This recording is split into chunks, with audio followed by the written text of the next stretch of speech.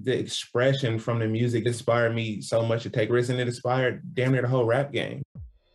Hello again, I'm Adam Unz. You may know me as the host of The Opus, and now I'm bringing my own show, The Spark Parade, to the Consequence Podcast Network. I speak with artists and creatives about the cultural artifacts that spark their personal interest and creativity, whether it's music, books, movies, video games, or any other kind of art. I've never spoke about it in this amount of detail. I'm suddenly going, oh my God, I'm blowing my own mind here, Christ.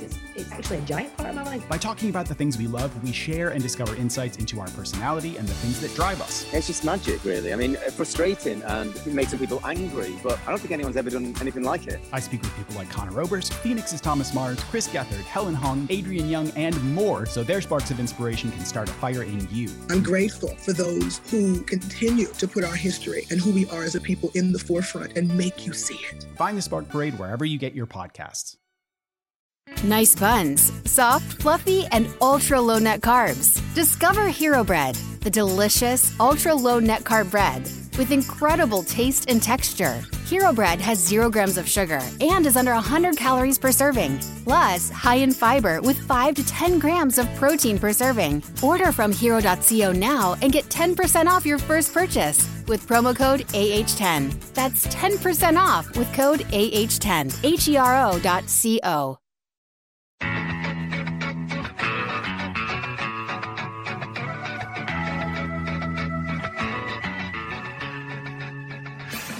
The Slackers formed in 1991. Initially, the band was all over the map stylistically, but eventually they realized that they should pick a sound and stick with it. They chose ska and reggae, but rather than mixing it with punk like a lot of their peers were doing, they chose to keep the grooves traditional and to mix these Jamaican sounds with soul, rock and roll, and jazz, creating a sound that would appeal to traditional ska fans and people who just like good, new, original music.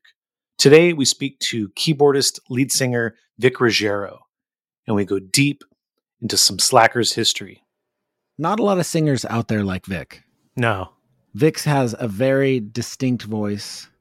That was probably the most interesting thing to me the whole time we were talking to him right now, was listening to his voice. Yeah, I think like there are other singers, like he kind of reminds me of some like rock and roll or like folk singers, you know, kind of like classic revered singers.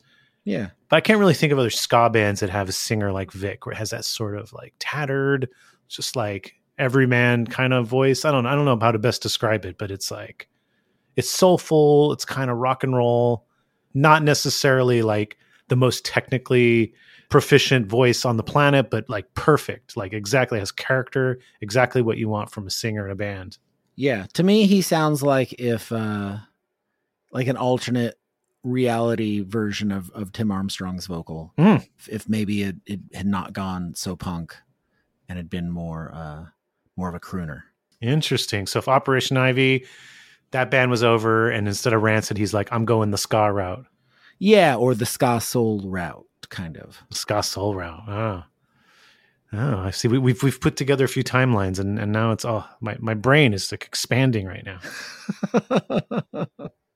I wanted to talk to you about your song State House from your new album, which I think is maybe one of the best Slacker songs in your entire catalog. Thanks. And I know this song has, there's history in the song, but it has a long history in terms of how it evolved into the song that's on the newest record. So I don't know exactly how you want to approach this. I mean, maybe we can just talk about the song in its current state. Yeah. It's got like I like that it's like you learn from it. It's like it's a history lesson. Yeah. I mean, I always appreciated when They Might Be Giants would write a song where you would like come away with a little bit of like history. I feel like this song does that, and it's in your way. Yeah, it's not exactly Istanbul was Constantinople. But I don't think everyone realizes that the Confederacy and the Confederate flag and the statues, like a lot of them came up and were erected in the 60s during the civil rights. That I don't think a lot of people realize that. Yeah.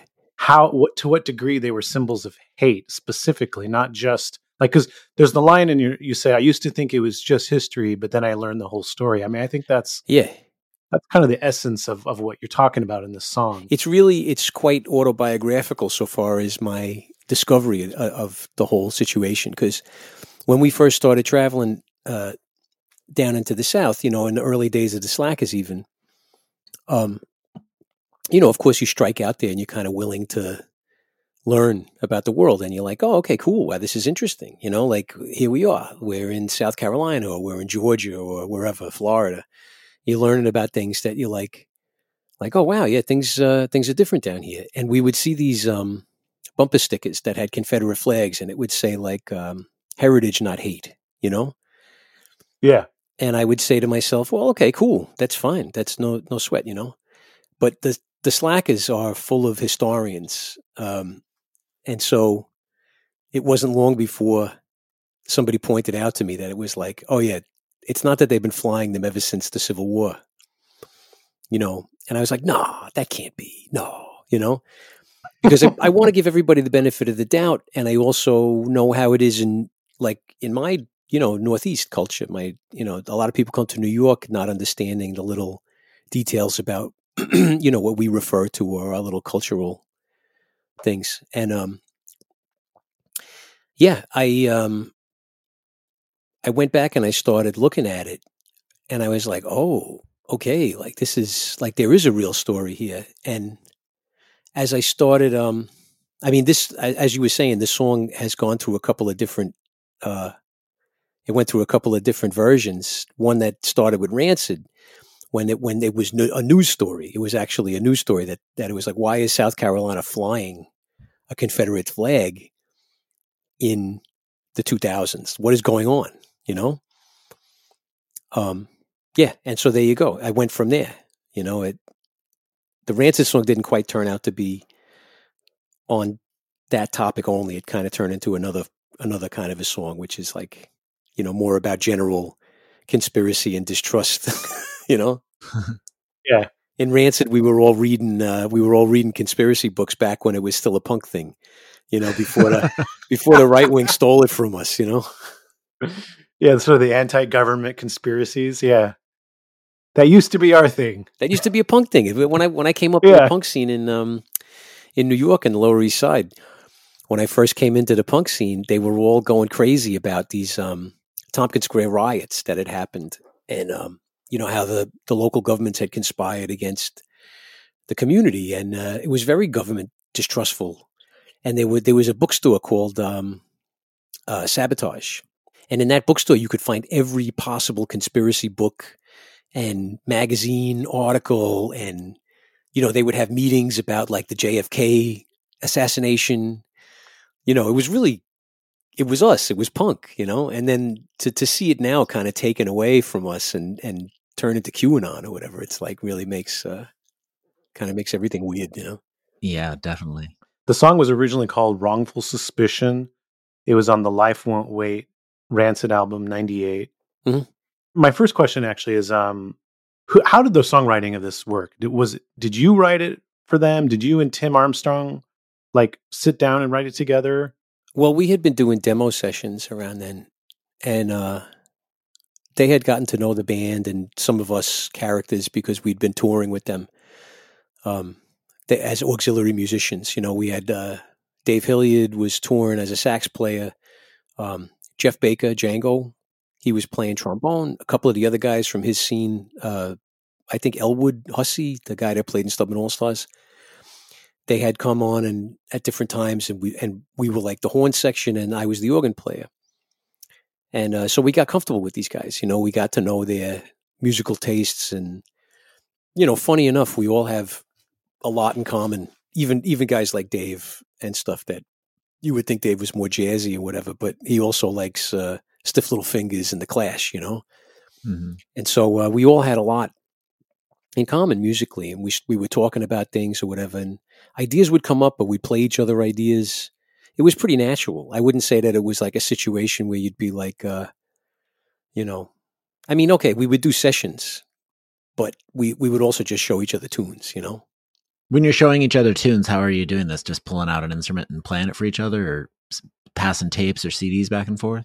Yeah, like I think in the bus that I was on with them, they always had guitars laying around, and we even had a little recording set up in the back. It was very hi-fi for the 90s. It was like some 8-track digital thing that was like the size of a VCR, you know, and like nowadays you could do it on your phone. Sure. You know, it was like, oh man, this is the best. We can make demos in the back of the bus. And yeah, so we'd sit back there and play, and we'd like work on tunes. And I think that's where we all got comfortable with each other, to the point where, you know, Tim was like, hey, I'm working on some new tunes. I'm working on a new record. You want to come and hang out with me? We'll get a little band together, because like all of Rancid doesn't want to do it. Like, and I'm just the songwriter. I'm like one of the songwriters. So like, we'll hang out. We can, you know, swap ideas. And it was great. It was this great session with me and Tim and Josh Freese. I don't know if you're familiar with Josh Freese, but he's like a legendary. The guy from the Vandals. Yeah. Yeah. He was Vandals. He plays with Devo. He's like a ringer of all, you know, kind of like, I would say beyond punk. He's just like one of those bizarro guys that just has magic in his hands, you know? Yeah. You know, a bit like Aura, like in a way he reminds me of, because it's like he kind of crosses genres. You don't necessarily know what he's going to come up with. Yeah. So we were doing these sessions, and yeah, I think Wrongful Suspicion, I think that I had the hook line, you know, I heard they found a Confederate flag down at the State House. And then I started writing verses off of it, just kind of like on my, you know, my angle. And then Tim wrote a verse, and then Lars wrote a verse, and then we each had a verse, you know? And of course, then when you do that, it comes out to be a different kind of a song, you know? Yeah. But it was cool, because it was all about not trusting the government, and about how, like, you know, you can't be sure what's going to happen when you go down to the State House. They got a position for me on the floor, you know, down at the State House, you know? Where were you coming from with the lyrics that you were bringing to it? Like, where was your head at?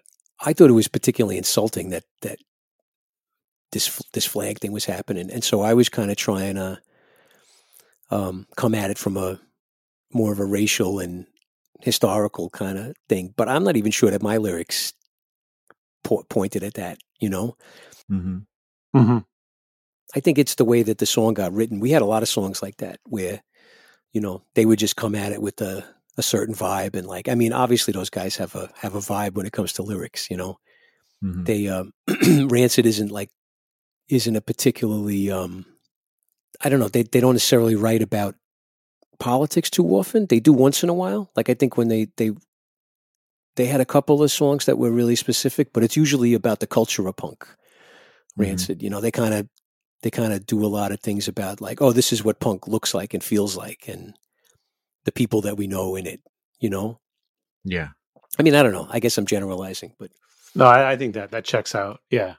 When we went back and started, it was one of those songs that I always felt I had a particular claim to, because I had the most songwriting on that song, you know, even though it like, yeah, it really wasn't like, I think in the end we all split it 3 ways, but it was like, it was my song, my melody, my chords, my chorus.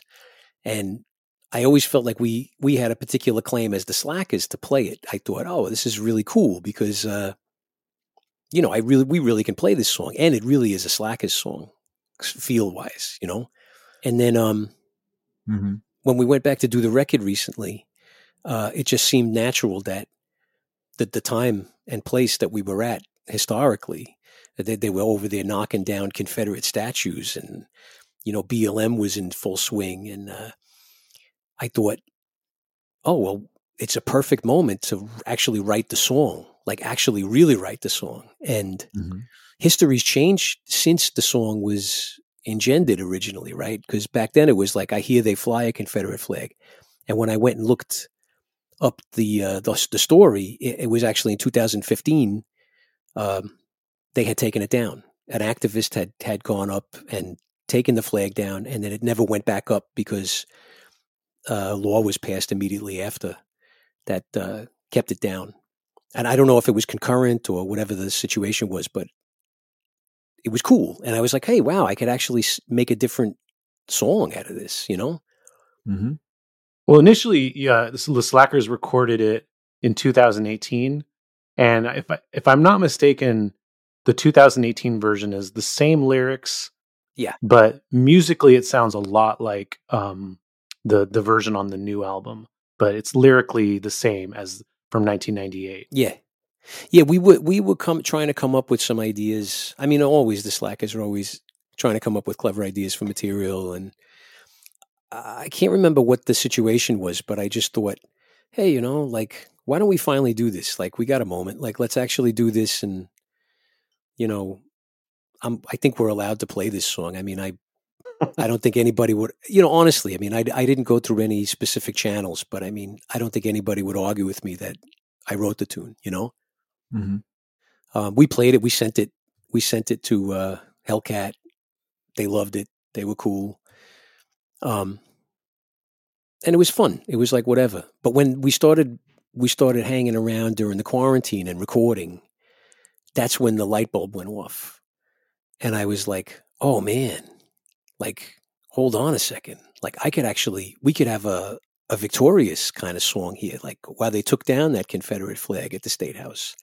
Yeah. And actually have like a moment of affirmation, instead of always just complaining at everything, right? Which is also in the song. It's a lot of complaining, but it's a good affirmation. It's like, hey, that happened. And now we can talk about real facts and real history. And Mm-hmm.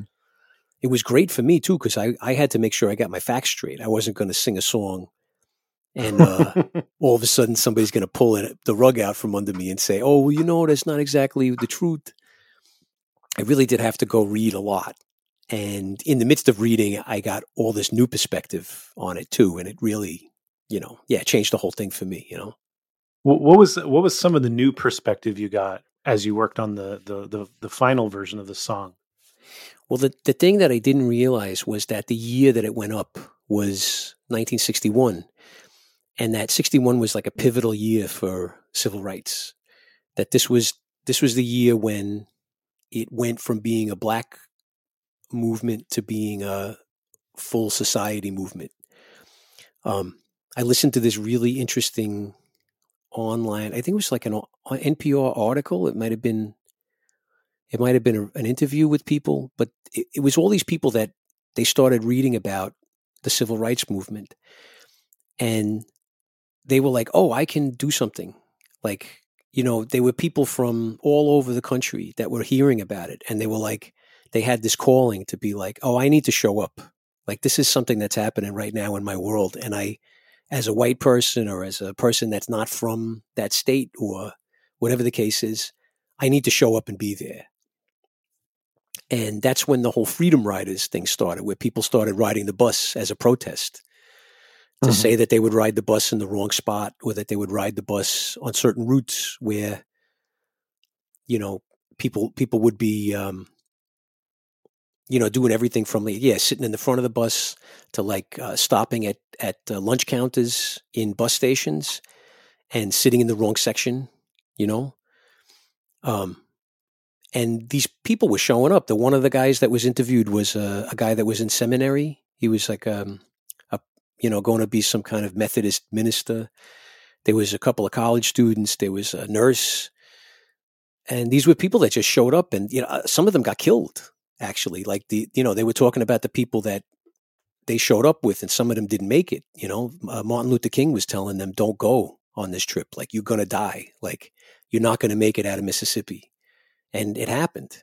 So like when I read this stuff, I was like, "Oh my God, this was like really, really heavy." And the fact that we had a relic from this really crucial moment in history that was actually, I could sing about, and tell a story that was really, it was current, and it is current right now, Yeah, it's interesting. The people that oppose the protest of this stuff, they always say stuff like, well, why do these people have to resort to violence? Why not peaceful protest and blah, blah, blah, like Martin Luther King? But it's like peaceful protest in the 60s meant specifically agitating racists and people that hate you with the knowledge that they're very likely to be violent to you Mm-hmm. and to take it.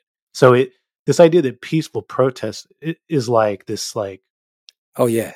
literally peaceful thing. It's not peaceful. You are like inciting people with hatred to come after you.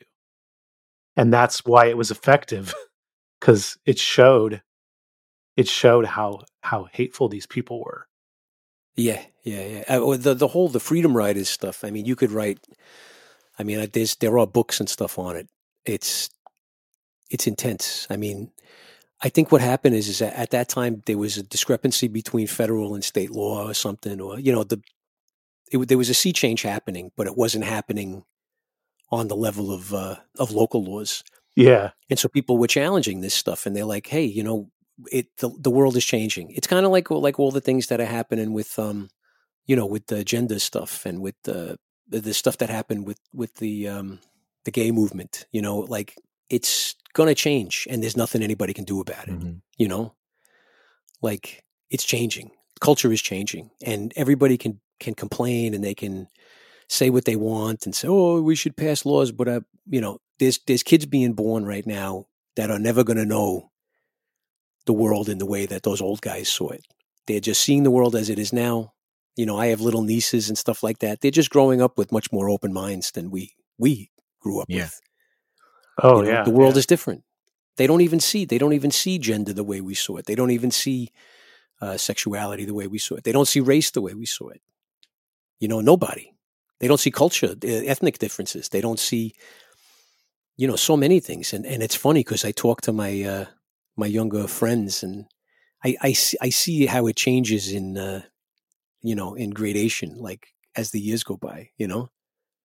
Yeah. One thing I've noticed about the Slackers is that y'all seem to be a little bit more tapped into being forward thinking than some of the other band members the same age as y'all. Why do you think that is? Why are the Slackers kind of the ones that are more open to change? I don't know. I mean, if you ask me, and I mean, I may have rose-colored glasses on, but I kind of feel like we live in a kind of a charmed world. The Slackers and the scene that I live in. Mm-hmm. It's generally pretty open-minded, pretty progressive. Ska and reggae, I mean, is a beautiful scene because right there in the foundation is an anti-racist and, multicultural stance, right? Sure. Yeah. And that's one of the things that attracted me to it in the first place, right? It was cool because it had all these things built into it. I think we're just more vocal about it. I think we are lucky, we got guys like me and Dave that right out of the gate were willing to, we showed each other our songs. I was talking about showing people your songs. Dave and I showed each other our songs. We were like, oh, hey, wow, you're talking about the same things. Like, wow, this is cool. Like, nice. Hey, you write a song like that. Cool. And like, I also remember asking the band a few times when it comes to stuff that might be a little dodgy. I'll ask them, hey, is it okay to sing a song about this? Like, is it okay? Are you guys cool with me calling somebody out or saying something that's whatever? And I would say 90% of the time, 99%, massive majority of the time, they're always totally like, oh yeah, of course. How could we not say that? That's cool. That's rad. I was reading on a Reddit post about State House that some of the fans in the South were saying, like, over the last couple of years, when you guys have toured through and played that song, that you were not at all like trying to, tiptoe around it. You'd be really upfront and blunt about the content of the lyric, and you're in you're in Confederate country. You're not. Yeah. And so I'm curious, like, what has that been like? Well, I think we learned over the years, I mean, because there always is going to be people in the crowd that disagree. I mean, I remember one time early on in the Trump years, saying something that seemed completely like obvious and that no one in the world could possibly disagree with, somewhere like Las Vegas or somewhere. And people told me, "Oh, you should have seen the guys that stormed out of the back. They just left. Oh, forget it. We're out of here." You know, and I don't know if they were just in the casino and happened to wander in, or if they were Slackers fans that, you know, somehow missed the fact that we take a stance on some things that are kind of, you know, progressive or whatever. Maybe thought, you know, for whatever reason. And yeah, sometimes I'm like, okay, that's going to happen. And we're definitely going to talk to people that don't know where they stand. And it's a matter of not preaching at people, but it's a matter of stating facts and opening up a conversation. I think that's what I always appreciated from my punk bands was, here's the facts. You know, like the Dead Kennedys or something, you know, here's the facts. Here's a situation. Go. What do you got to say? You know?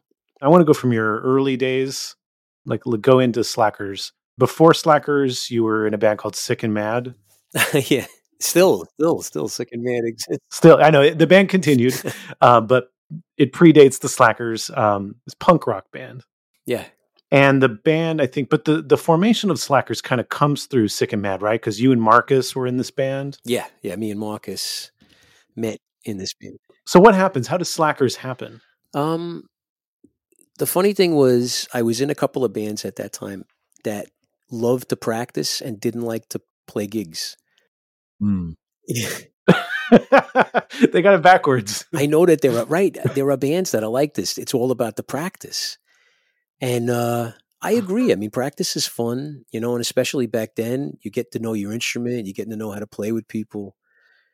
But I knew that I wanted to take it out and see what, you know, the world thought of it, you know. And it wasn't like we were going to play big shows. We were literally going to play these little showcase gigs to 15 people in, you know, some bar that has 20 bands on in a night. You know, it's nothing fancy.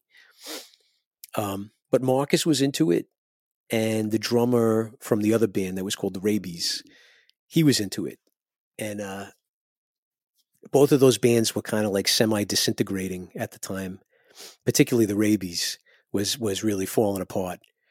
And so I just took Marcus and this and the old drummer Luis, and I said, "Hey, let's just take the gigs that the other band is gonna miss. We'll just pick up those gigs and we'll figure out a band and we'll just go play." And that was really it. It was just all about playing live. Like, we didn't even have much of a repertoire. We just played a lot of covers and a few songs that I had written that were really easy. Was this the first ska band that you were a part of? Well, the Rabies was actually a kind of they were like practically a third wave, if you were going to say third wave at the time. I don't think it even existed. But they were coming out of the New York kind of revved up fast reggae tradition that had kind of happened in the 80s. Mm-hmm. You know, it was ska, but it was just super speedy reggae and dubby stuff. And that was the band I was in, called the Rabies. We didn't really do much at all. I think we put out a couple of demo tapes. And yeah, like I said, those guys never wanted to play shows, you know. So yeah, that was my entree. You specifically wanted to start a ska band then? Or were you just kind of open to whatever? I wanted to play. I honestly, I wanted to play bass in a blues band. Probably, I thought it was the easiest way to get on stage, because it seemed like there was a lot of blues guitar players and not a lot of blues bass players. Just plug yourself into that hole. Yeah, I was like, I can do this. I'm good at this, you know. And of course, meeting Marcus, it was like, okay, well, now I got a bass player. And Marcus always tells this story about how I showed up at his living room, you know, and we were hanging out, and I said, "Hey, Marcus, what do you think about playing ska and reggae? Like, what do you think? Like, you want to be in a ska band?" And it was maybe a similar idea as the blues bass thing. You know, there was a hole, and I thought, not that many bands are doing this. There's only a few bands, and all the bands from the 80s that I knew had kind of quit. They had turned into funk bands and, you know, progressive rock, or, you know, new R&B or something. And everybody had kind of given up on it. And it was like us coming into a world that was I mean, the only two bands there was the Scofflaws, and I think Mephistopheles had just started about the time we did. Mm-hmm. Yeah. It was really the Scofflaws. That was it. Do you remember the first Slackers show? Actually, I was just walking through Manhattan recently, and I walked by the original venue that I think we played our very first show as what would be the Slackers. I don't know what we called ourselves that night. What was that venue called? Do you remember? It was, at the time, it was called the Spacer Chase, and it had a gangster on the front logo, and it had like a guy with a Tommy gun. Mm-hmm. And I thought it suited us very well. I was like, God, this is good. This kind of suits our aesthetic, And they used to have a lot of ska nights there, actually. They would have DJs, and bands from out of town would come play, because Boston had a few bands. I think Philly had a band. There was the remnants of a ska scene kicking around. Yeah. And I think we opened for somebody that night. It may have been the hi-hats from Philly or DC or something like that, What's that space now? Well, when I walked by recently, it looked like it had still been a bar, but now it was closed. So, and it didn't look like it had been closed for a long time. It looked like maybe it was a COVID casualty. Oh. I think it had remained a bar, and kind of a cheesy bar for a long time. Didn't have the Tommy gun guy on the front anymore? No. The Spacer Chase had gone long gone since then. Gotcha. When we had Dunya Best on the podcast, she talked about meeting you guys when in your early days, and she kind of described you as being kind of beatniks and hippies, and that I can't remember who, maybe Marcus or Luis had congas and everything.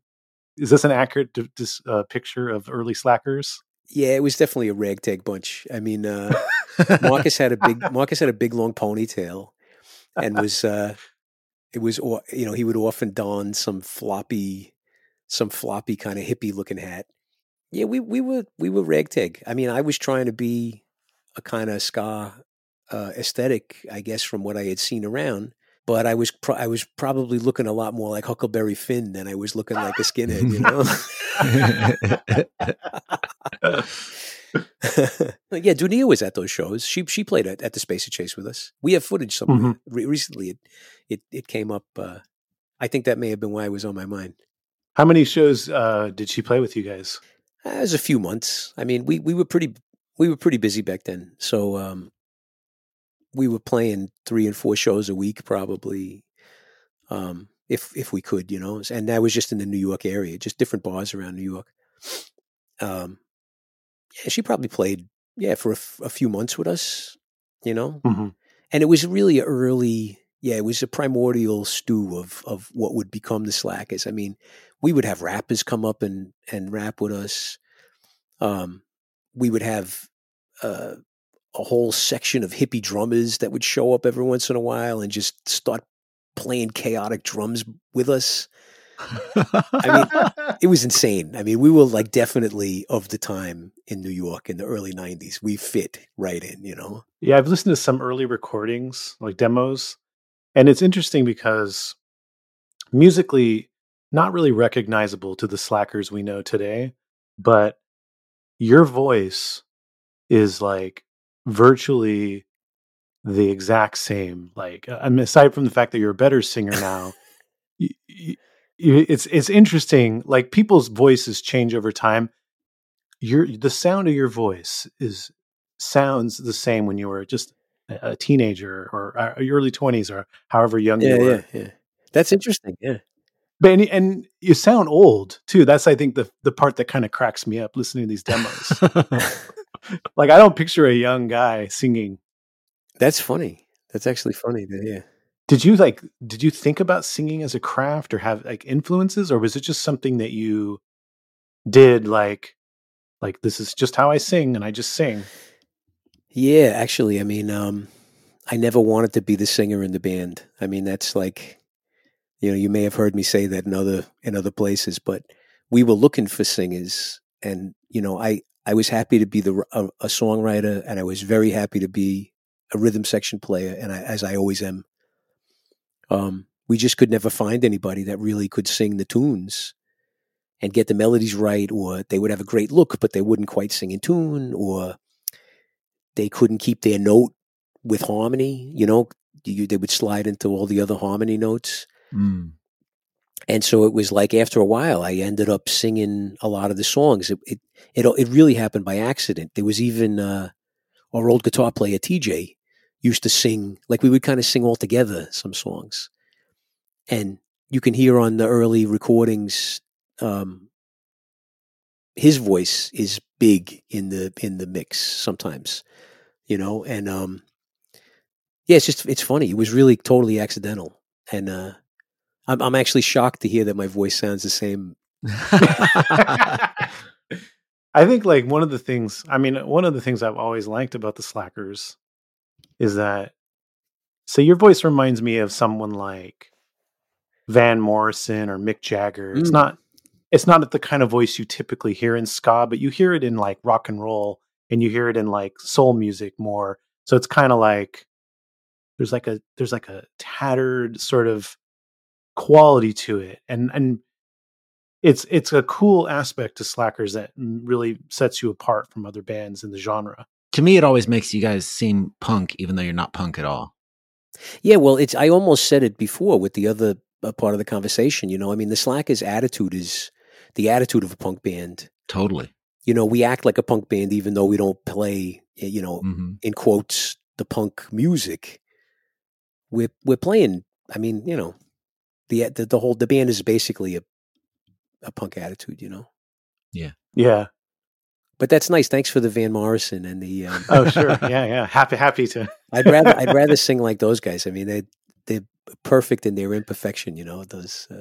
Yeah, I mean, yeah. There's something about being not exactly perfect that makes art great. Yeah, particularly Mick. He's very imperfect, but he's so great. Yeah. It's funny. I think one of the things I had a really high voice for a lot longer than a lot of my friends. Like people's voices started changing.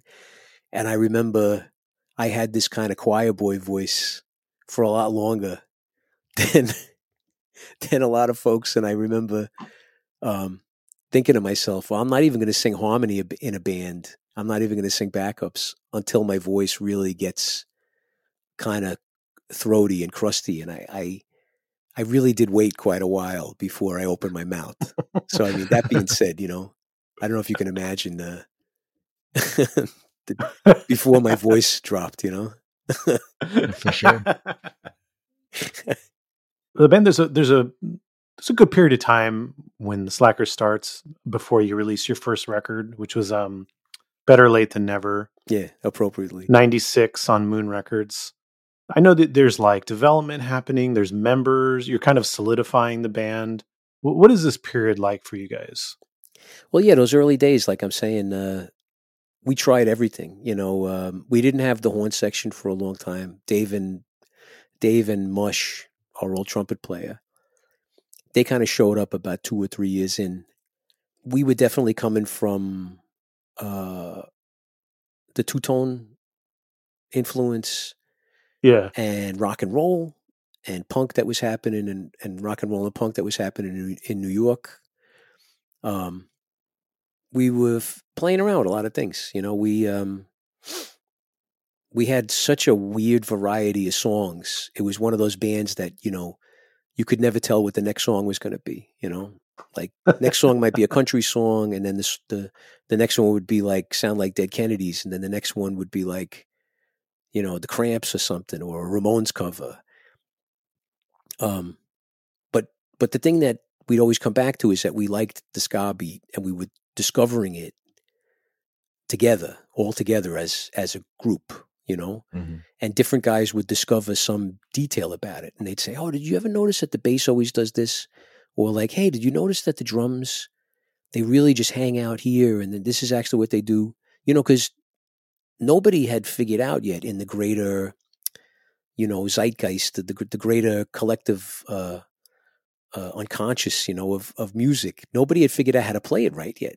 We just had heard tidbits of it, and didn't actually know that the drums are supposed to do this, the bass is supposed to do this, the guitar does this. It was like rumors you'd hear.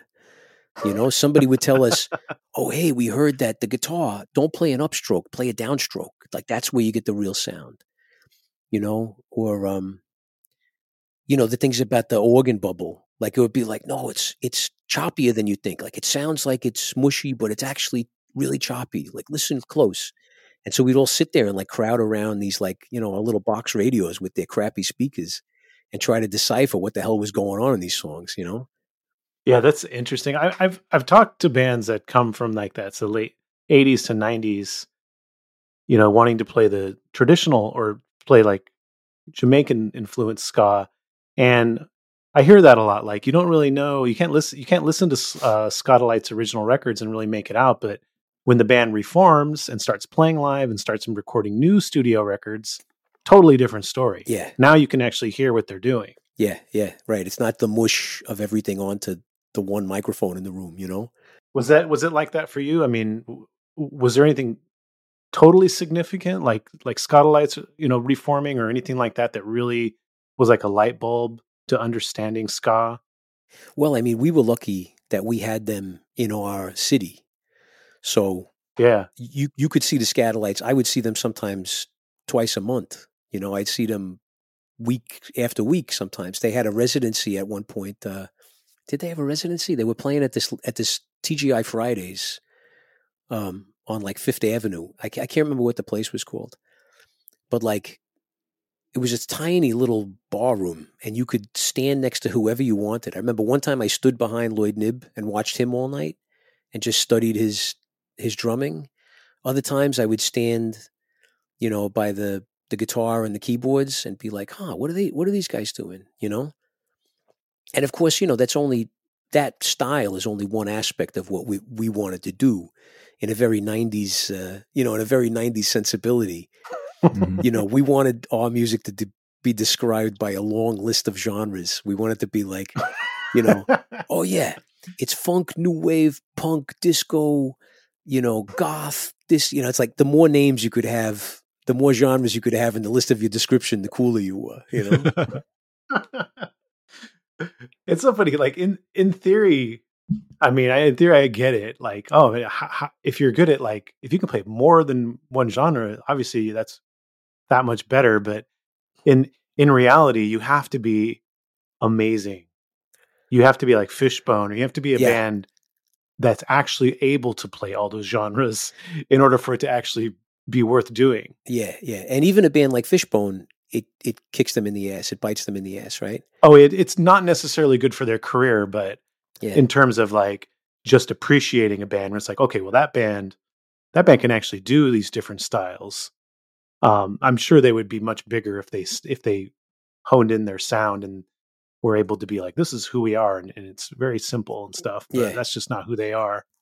Well, one of the classic bands for that that were, comrades of ours, brothers in arms, was Skinnerbox.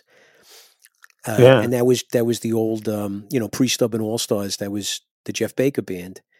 And Skinnerbox had the ability to do that. I mean, you would see them from one night to the next. And, they might play an all funk set. I remember one time when I saw them, they had filled in because somebody couldn't make it. And they did an opening slot for the Ska-Delight's. And they played an all trad ska set, and it blew my mind. I was like, wow. I was like, I am going to see this band everywhere. And I went to see them later that week somewhere like Continental Divide. And all they played was funk. And then at some point, Rocka T jumped up and did like a dance hall set with them. And I was what the hell? Where's the trad ska? I wanted to see you guys do the thing you did the other night. And they're like, oh, what are you talking about? We did that because we're open for the Ska-Delight's, man, And it was bands like that, because there was a few of them around, but it was bands like that made me decide in the Slackers that we were going to have to hone our focus. And we were not going to be one of these bands that would be successful playing every style of music. We should pick a couple, get real good at them, and people would know what they were coming to see, and if we wanted to have a punk band, well, we'll do that and have another band. If we want to play, a different sort of music, we'll have that band. But the Slackers, we should decide what it looks like, what it sounds like. And at a certain point, the band, I don't think it was a popular consensus in the band. I think I really pushed it, and maybe one of the other guys. And we were like, yeah, it's smarter. That way people know what they're going to get. And, obviously we're not going to play the same stuff every night anyway. Even if we could, we couldn't at that point. It was a mishmash of insanity. Yeah, it was helpful to think of it like, yeah, let's play kind of trad. Let's go for a 60s sound. Yeah. Yeah. So 96, you have Better Late Than Never on Moon. Where do you feel like the band stands at this point? I mean, ska's kind of getting more and more popular, both in New York and both nationally. Do you feel like you're doing well in that scene, or are you kind of a lesser known band at this point? Yeah, we were always outsiders. We never really, we were never the popular kids. And so, like, we'd show up, we would do opening slots. We had a lot of bar shows and a lot of little community center shows and oddball gigs that we would get. And we had kind of gotten our own crowd in the New York scene that wasn't really you wouldn't call them a ska crowd particularly. They were just Slackers fans. They were just weirdos from all different, I don't know. They were just people that would find us and they're like, yeah, cool. I'm going to come check this band. Yeah, I think we only started getting a kind of a ska scene reaction when we left New York. We started to really, when we went to Florida, we'd go to Florida a lot, Atlanta, Georgia, places where there was like an active ska scene happening in the 90s, and bands like the Pie Tasters and, Bim Scala Bim had toured, and, there was a lot of touring bands out there, the Toasters, there was everybody, New York Citizens had been places, and people knew about this New York ska scene, or this kind of ska scene that was happening. And then we started to register on that. People started to say, oh yeah, I like the Slackers. In some ways that helped our New York. I mean, in many ways it helped our New York status because we'd come back to New York and people would say, hey, I heard that you had a good show in Miami. My friend said, my cousin said that you played great in Miami. Like, what the hell? Like, same band, So we were talking about Rancid, and I want to get more into that because your next record, Red Light, is on Hellcat, which is Tim Armstrong's subsidiary label and Epitaph. But there's kind of a whole story about you guys getting on that label. Now here's how I understand it. You can kind of chime in if I'm a little off base, but yeah. Jeff Baker starts developing a relationship with Tim. He's doing some stuff with him, and then Tim learns about Stubborn All Stars. You're playing with Stubborn All Stars, and Tim says like, "Hey, Stubborn All Stars should open for Rancid in Europe." Yeah, that's kind of the beginning for you, right? That's the beginning. I mean, it was fun. It was so funny because we were all recording together, Stubborn and Slackers and a bunch of different bands. We'd all hang out at this studio called Coyote, and literally they got a call, Coyote, and they asked, "Does anybody know a punk trombone player? We're looking for a trombone player for a punk band." Yeah, exactly. And that was the reaction. It was like, we don't know anybody. And then the guy at the studio went, oh no, there's that guy that comes in here with the Stubborn All Stars guy, Jeff Baker, and he plays with Murphy's Law. I mean, that's a punk trombone player. And they gave Rancid his number, and Jeff played this gig. I think they played at it was like one of the really big venues in New York. It's an old dance hall from the 40s. God, I can't remember it. What I'm thinking of now, but it's the song, where he sings "Standing on the Corner of 52nd and Broadway." It's basically that place, 52nd and Broadway. And I remember I went with Jeff that night because I was curious about this Rancid band. I heard they had a ska song. I heard they had a two-tone song, and I went in and I stood at the back and I watched Jeff run up on stage and play with them, and he slipped them a Stubborn All Stars record. That's what you do. And that was it. Yeah, next thing you know, we get a call. Come on tour. We need an opening band, and you guys sound great. We want you guys come with us.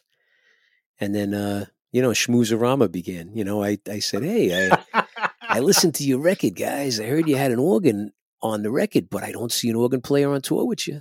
You know, guess what I do? You know, How was the tour?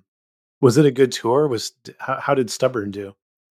we did okay. We weren't exactly what everybody was looking for, and I'd say night to night it was different. You got to remember, we toured Europe and England with them in like 95, something like that, 95, 96, something right around then. Yeah. 96, I think. Ska and reggae, people know about that stuff in England and Europe. So people have their opinions, you know. Some places we'd go, man, people would go crazy. They'd be like, we never heard a band like you for years. You know, the bouncers would go nuts for us. They'd be like, "Oi, mate, you sound just like the bands I grew up with," you know. And other places, the punks would spit on us the whole night and throw beer cans at us. And I remember one time we played in a gig in Wolverhampton, right, which is like a big soccer town. And I mean, literally, people were buying pitchers of beer just to throw them at us. It was unreal. It was unfucking believable. I came off that show. I was drenched in beer and spit.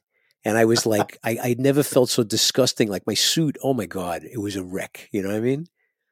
Yeah. I think that was those were the tours we learned how to really live, you know, like on tour. It was like, okay, now you jump in the shower with your suit on. That's it. You know? Lather it up, you know?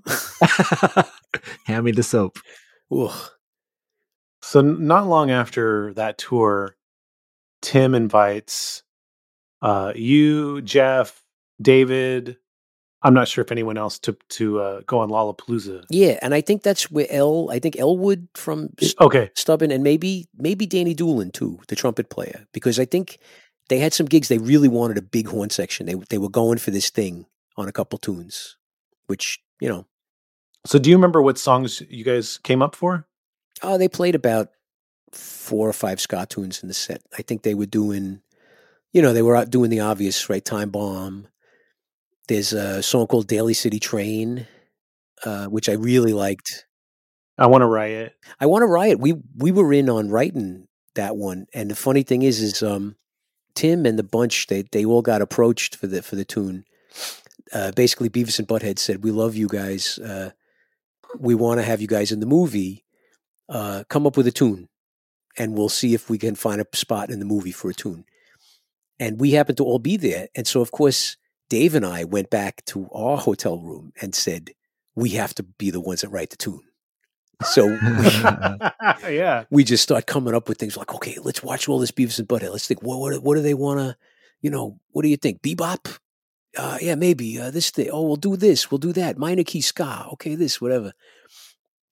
And I remember it was one of those things we showed our tunes, and, you know, I think we were off by a million miles, you know, because the I Want a Riot tune was exactly what, you know, it kind of fit the mood, you know.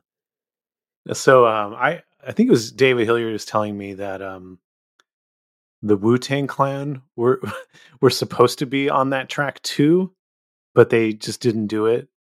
And so, which ended up like working out for you guys because there was just all this money that was going to go to the Wu-Tang that went to everyone else. Oh, is that the reason? Yeah, because I remember it was a really good paying gig. That was one of those things where Rancid really came through for us, you know. You guys got Wu-Tang money. Well, I remember Wu-Tang was on that tour.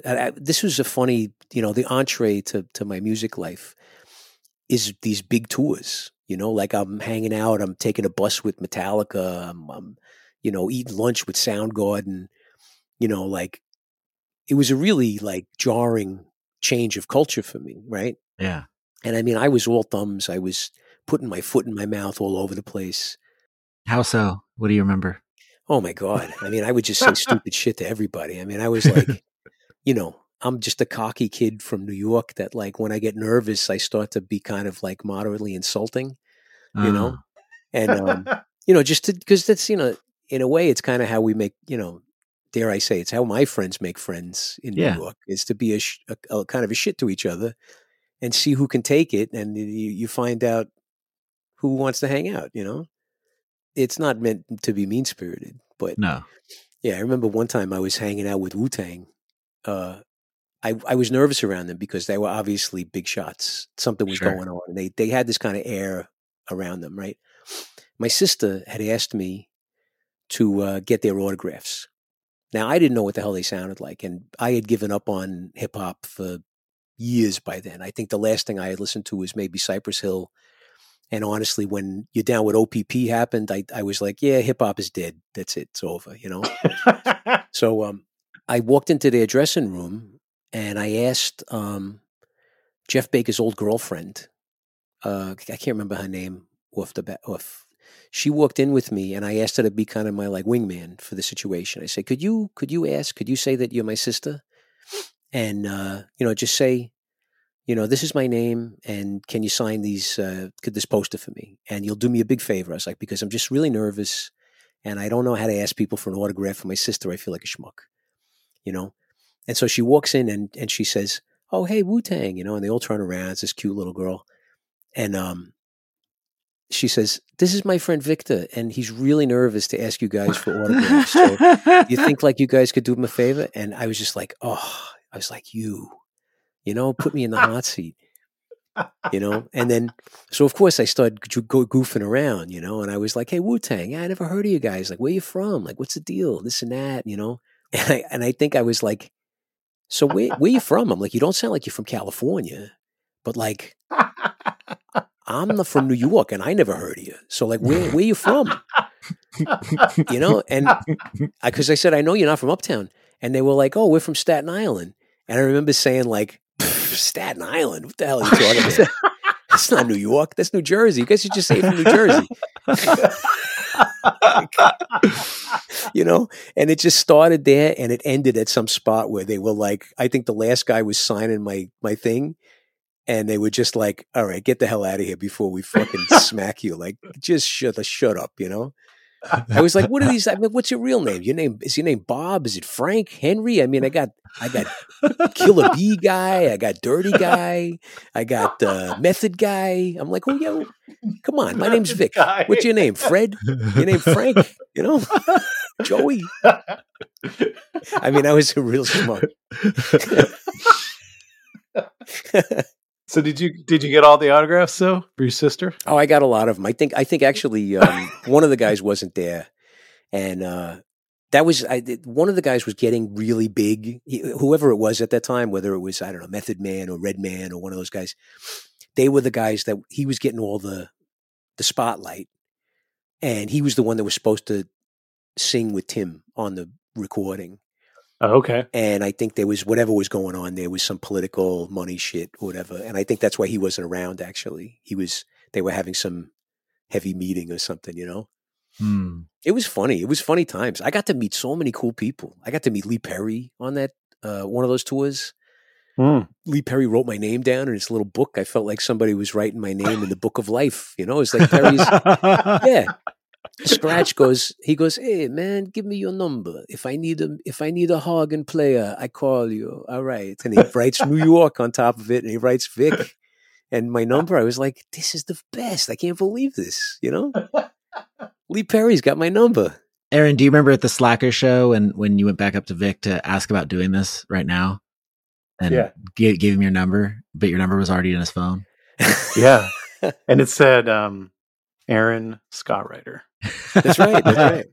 That's what I felt just the same way you felt about Lee Perry. I'm like, oh, there you go. Aaron Scott Writer. It's in the cell phone of life. That's right. Oh, it's embarrassing sometimes when I'm supposed to have called somebody, or I say, oh, I would have texted you. I don't have your number. And then, they give me the first like 5 digits and their name pops right up. In there. And I'm like, oh, that's you? Oh, shit, Easy to do. Meet a lot of people. Yeah, it's true. I'm a bit of a space cadet. So, so on the Lollapalooza tour, as I understand it, Tim was talking about the fact that, I got this label, Hellcat. I'm yeah. And you guys were just you and Dave were just like hitting him hard, campaigning for the Slackers to be on this new label. Oh yeah. Is that Is that what happened? Well, you got to understand. I mean, we were coming from absolutely, nothing, zero. Yeah. Like, the reason why it took 5 years to make that first record with Moon was because, I mean, there was just no money. There was just no opportunity.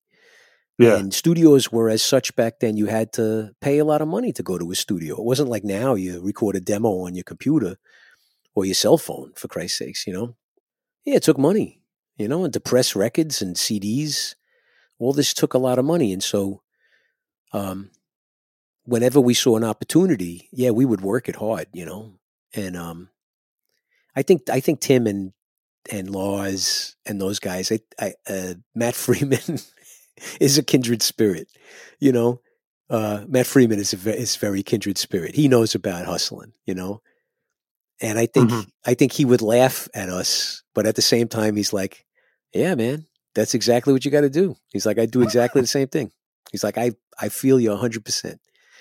And so, yeah, they were very sweet to us and very patient. And I mean, they're not that much older than us, They're just, they're a few years older than us. So they totally get it, So your girlfriend at the time, the Wicks, you got her to be on the tour at some point? What was the story there? Everybody's girlfriends were coming to visit at different times. And I remember, I was out for like months, 2 months with them, 3 months. It was some long tours. And I remember asking, if it was possible. I said, I don't expect to have the same treatment as everybody, but, hey, would it be possible? My girlfriend is along the route. She happens to be here. You think she can hop on the bus for a little bit? And they said, yeah, sure. Why not? They said, you're cool. You're mellow. And at the time, I think there was even the Slackers do it now. There's a kind of a rule, you can't have somebody visit for more than, 4 days or something, because otherwise it kind of ruins the vibe, gets in the way. People start getting pissed off. You know what I mean? Mm-hmm. And it does make sense. It's practical. And I think with these guys, maybe it was a week. And I remember she endeared herself so much to the band, and particularly the bus driver, because I think she was cleaning the bus or something, that when it came time for her to leave, and I was ready for it to be the end of the visit, the bus driver actually said, I would like to invite her as my guest for the next week, because she's been such a good guest. And if it's okay with everybody, and everybody was like, yeah. And I was like, wow, okay, that's really cool. Like, I'm really happy everybody gets along with her so well. This is fantastic. And somewhere in that next week, big checks had been coming in for Rancid. They were having a hit record at the time, right? That Out Come the Wolves was a hit record. They were making big money on tours. They had advances from licensing and all this crazy stuff. So Brett Gurewitz would show up once in a while, and he shows up and he says, hey, I got this great idea for an imprint. You're a visionary, you're a personality, da-da-da. He says, Tim, here you go. What do you think? Next thing I know, they're having a meeting with my girlfriend. And she comes back and she says, I don't know what the hell happened, but, for some reason they think that that I can run a record company. I don't know what the hell they're talking about. Did she have any background in any sort of work like this before that? She's one of these people that I don't know what it is about her, but she's one of those people that goes to work as a, whatever, opening the mail, and they suddenly want to make her manager. Amazing. She worked at a video store, and she was like there, like cleaning up the video store. Next thing you know, she's managing 3 video stores. She did work at Moon a little bit, though, didn't she, before then? Yeah, she had experience there. She had toured with bands. I think she had toured with the Toasters. She had toured with the Scatolites. She had done a bunch of stuff. She was in a fold of that scene, So it wasn't completely out of the blue. No, it wasn't completely out of the blue. I mean, she had instinct. She knew a lot of people. She's a charmer, no doubt, and especially back then she was, we were all, our eyes were wide open, and, charm was on, 100%. But it was funny. I was just like, wow, what do you think? Like, that's crazy. And I understood that from a business perspective, it was also a good idea to hire somebody that wasn't Tim himself to be the president and manager and everything. He was the king, and now you needed people to do management, So it made sense. Okay, cool. She seems capable. She seems like everybody likes her. And as I said, she had managed to charm everybody that she came in touch with on the tour. So I suppose if you're starting a record company, you need one of those, I mean, that's what I would say. Right? Yeah. So Hellcat gets going. She's got this job. At what point do you get word that, okay, Slackers is going to be part of this? Is it immediately, or is there like an uncomfortable pause of period of time where you don't really know? There was definitely an uncomfortable period. I mean, we had played our stuff for the band, and we had played our stuff for Tim and Brett. I mean, I was shopping stuff to Brett all the time. I was like, hey, Sick and Mad. I was like, hey, look at this country tune I wrote. Hey, look at this. I plays blues piano. Nothing was really catching with them, And I think what happened is they started to put together that Give 'Em the Boot, the first Give 'Em the Boot compilation. Oh, yeah. It was a genius idea, and you got to give Brett, you got to give the devil his due. He came up with this great concept. We're going to do a compilation. It's not going to be just bands that are going to be on the label. It's just going to be a great comp. It's not going to be specific to a genre. It's just going to be everything. It could be anything and everything, and we're going to sell it for $5. And that was it. It was a very general kind of, here you go, boom, throw it against the wall, see what happens.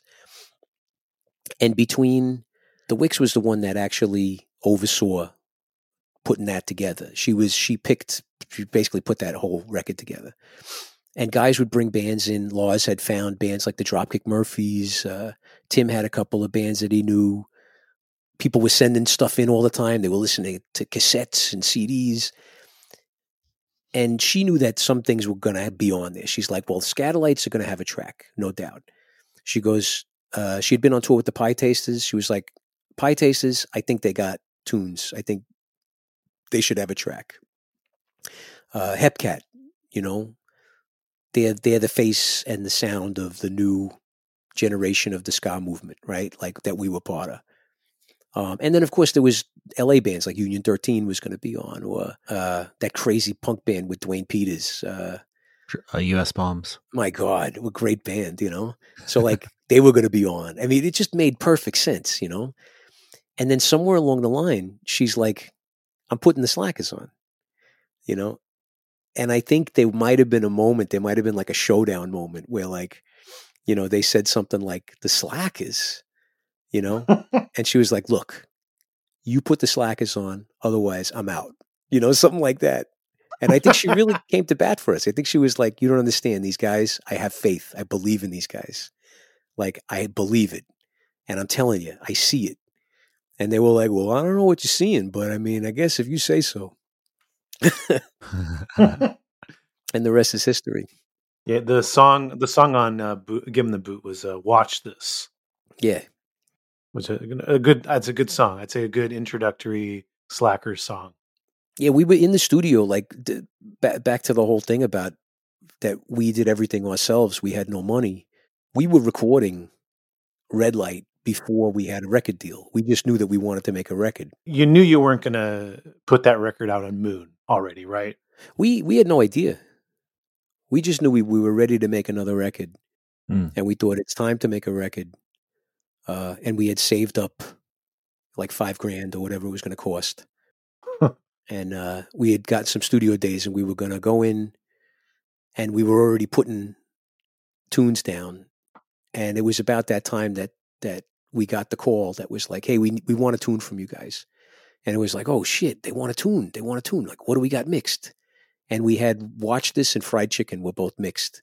And I think we sent them both, and Watch This was the one that she picked. So Red Light to me feels like a big step up from Better Late Than Never. Like, I feel like it really captures I feel like it's a lot more bittersweet and moody. And I think that's kind of where you guys end up going with a lot of your music, especially these Hellcat records. Yeah. One song you got on that record, Rude and Reckless. Yeah. So here's a fun little side story. So we had Brian Fallon on the program. Yeah.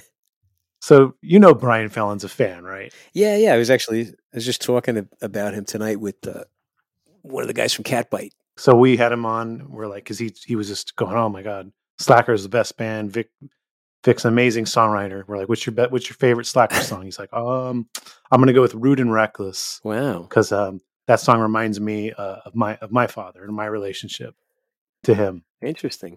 So first, I want to ask you a little bit about that song, but also, what do you think of Brian Fallon? He might be out there listening. What do you think of him as a songwriter?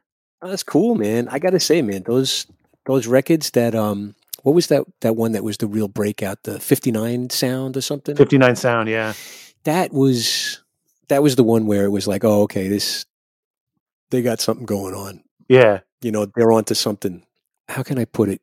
The bands that I like, I'm not genre specific when it comes to what I like. I just like bands that do something cool, and I like bands that kind of grab a little from column A, a little from column B, and then throw their own personality all over it. And I remember that's what I heard from them. Mm-hmm. Yeah. That record was getting played by a lot of different friends of mine that didn't all share musical tastes. Mm. And I remember that was always the marker for me of what is like a record, like, oh, this is a good record. Like when Nirvana happened, like when that whole thing happened. I heard that record around New York in every different place that I would never have expected it, And it was the same with that 59 sound record. I kept hearing it and going, what is this? Who is this? Oh, what is this? Oh, it's that band again. Oh, geez, really? And then not to mention, soon after I was living in New Jersey. And so I was practically neighbors with him. I think we lived about 5 blocks apart. Oh, yeah. But not that we saw each other much. I think I saw him once or twice, and maybe I think I may have lent him a delay pedal one time because he was, he needed something. And I was like, I happen to be, 5 blocks away, I think. So like, if you want to drop by, or I can ride my bike down the block, He's a sweetheart though. I got to say, I do get tweets and stuff every once in a while. He'll chime in on something and I'm like, hey, look at this. Rude and Reckless. I'd love to know a little bit about your thought process and when you were writing that lyrically. Oh, like many songs, these things just kind of erupt out of me. They're. I think I used to work with my father sometimes doing some funny gigs, and I remember my dad was a tough guy, and I remember one time him saying, okay, look, we're going to drive over here and like follow me. All right. But like, just be safe. Like, don't do what I do, but like, but follow me. All right. And I remember him driving and I was like, Jesus Christ. I was like, this guy is a maniac. I'm like, you drive like a maniac. Like you have no fear, And I remember thinking like, oh, this is my father. This is the guy. This is who I live with. This is a guy who tells me what it means to be a man. And maybe this is why I have such a problem with all this.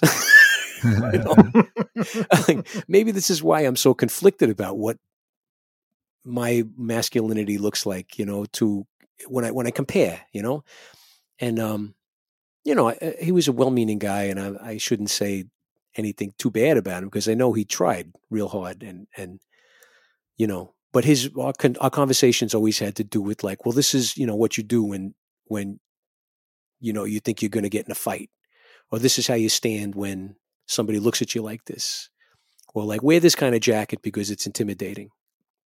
My father was always comb your hair back. It gives you a little height, open your shirt, show some hair on your chest, Yeah. And so I think after I was hanging out with my dad with this following him as he was driving like a maniac. And I think I was probably writing the song as I was driving, I was singing it to myself, Rude and Reckless.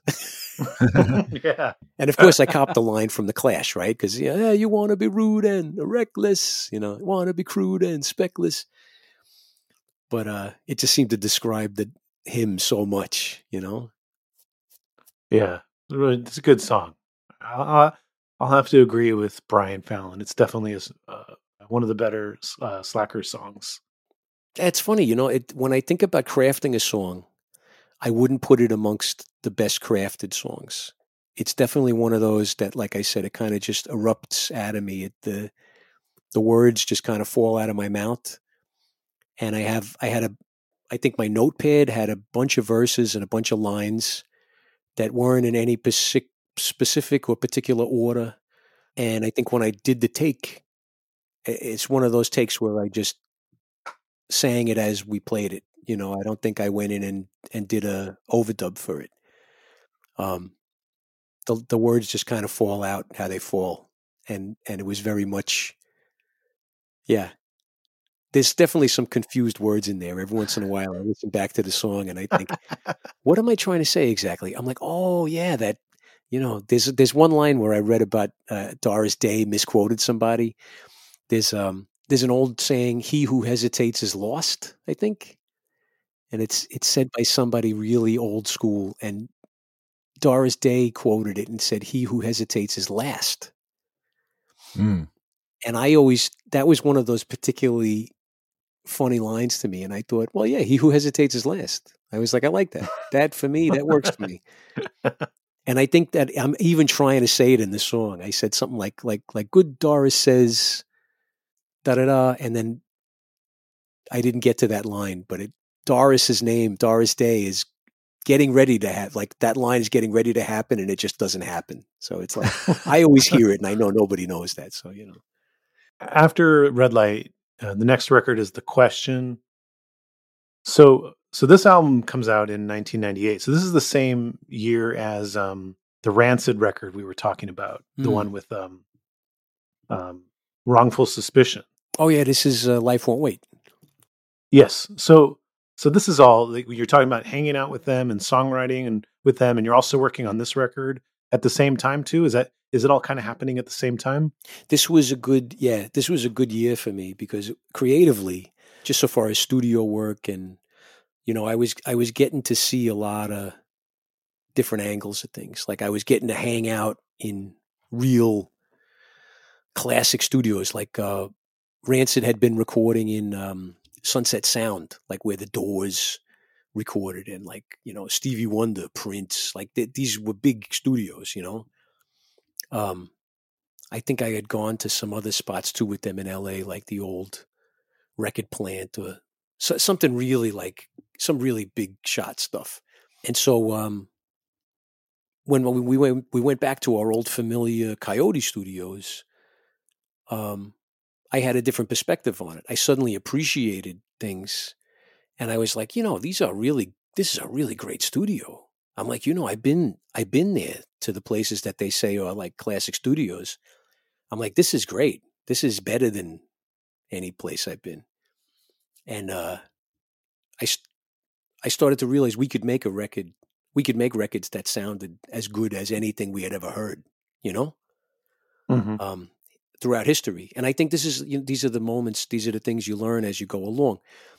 When you start off, you think there's some sort of magic dust that gets sprinkled on everything and that they must go to some special place where everything sounds great and, it's all studio magic and it's all whatever. There must be some trick, right? Mm-hmm. And then you go to the place and you find out, oh, there's no trick. It's you. It's it. This is it. The board, I sat behind the board at Sunset Sound. That's the famous board that Prince copied, and Stevie Wonder went and rebuilt that room to make it look exactly the way it looks in Sunset so he could have it in his place. I've been there and I was like, oh, it's just us. We get to do this. We have the tools and we can make anything sound like we imagine. We too can make a classic record, Mm-hmm. Yeah. And I think the question is when I realized that, and I think the band, some of the guys that had been with me, like Dave, and, we started to get the memo that we had the magic at our fingertips, and we had these engineers that, my God, these guys, Albert and Mike Coyote from Coyote Studios, were world class. We had them, and they were here for us. They were making it possible. And so that's why the question, there's all this double tracking vocals and there's cool instrumentation. There's some like, little tricks. We started to take liberties and have fun, and be like, hey, we can really make a record, What I like about the question, and I feel like this is true for like the Slackers live show, these days, is even though it's like a record you can dance to, I don't feel like it's in any hurry. It's not in any hurry to get to where it's going, which is why I kind of feel like your show's like that too. It's like your show is, there's energy, there's dancing, but it's also not rushed at all. Yeah, we don't want to be too. We want to keep our cool, Yeah. Dave is. I got to give Dave a lot of credit on this stuff. Dave is. He understands the rhythm of things. Like if you listen to a Dave solo, like he's one of the guys in the band that can really take a long solo, many choruses, right? And it's not based purely on his musical prowess, because a guy like Glenn, for example, probably has more actual technique and more musicality, in a very classical definition of that, But what Dave has is Dave understands the rhythm of how to grab somebody, of how to draw somebody in to the to your journey, Yeah. I remember hearing somebody say it, because I had posed this conundrum to someone who I trusted, and they said, well, they said with Glenn, we all kind of know he's going to make the basket, like you hear him hit that note, he's going to get it, like he's going to knock it out of the park, bam. But like Dave, it's like he's poised before the basket, and you see him with the ball, and he's just here. It's like, oh, is he going to make it? Is he going to make it? And he's like, he's there and he's just about to make the shot, and you're like, everybody's watching. And Dave somehow knows this, and he gets everybody wrapped up in his story, Yeah, I think Dave and I also spent a lot of time working on song orders for the records. I think we both learned how to write sets, and everybody in the band learned how to write sets for the band. But particularly Dave, and Marcus, they took it to a level of like, oh no, this is how we're gonna present the story to the crowd tonight. This is how we're gonna get there. And yeah, I gotta give credit, where credit is due, because I think of things maybe more like as an opera or something, or like a Broadway show. It's not really gonna be what everybody's ready for. But these guys think about danceability. They think about, oh yeah, get everybody's attention, but then take it down, be cool, The Wrongful Suspicion, I know you play on that track, right? You sing on it? Yeah, I sing actually on the Rancid version. Yeah. Oh yeah, I am actually singing. I might be singing the main vocal in the chorus, actually. The "What can we do?" Oh yeah, that's right. Yeah, I thought so. Yeah. Yeah. Who else is on that? Because there's horns on it. Do you know? Remember who played on that song? I believe Dave is on it. I think an old trombone player friend of ours that was in the Slackers for a blink, this guy Squanch, I think he plays on it. Yeah, that's all I know. There might have been some Boss Tones horns or something. I don't know. There was a lot of people coming in and out at that time. Did you get any other like co-writes with Rancid at that time that actually were released? Oh yeah, well that record is. I got Hooligans was my tune that they just wrote new words to. Life Won't Wait was my tune that, again, they wrote different words to, and we kind of collaborated on some ideas. Yeah, State House, and I think there's another one on there too. What's the one? Oh, the Hooligans is with the Specials. Life Won't Wait is with Buju. And yeah, I don't know. It's 3 or 4 songs on there that I wrote with them. And I had a lot of stuff too that, like, it came out on they put out like a demos, like a little, Rancid kind of bootleg release. That was a bunch of tunes that didn't make the record that I played on. I think, and I'm actually on some of them, I might have actually been playing bass on that, which is funny because, you know, Matt Freeman being the, like, you know, the famous bass player. It's funny that I end up playing bass on a fucking Rancid demo. It cracks me up, you know? Yeah.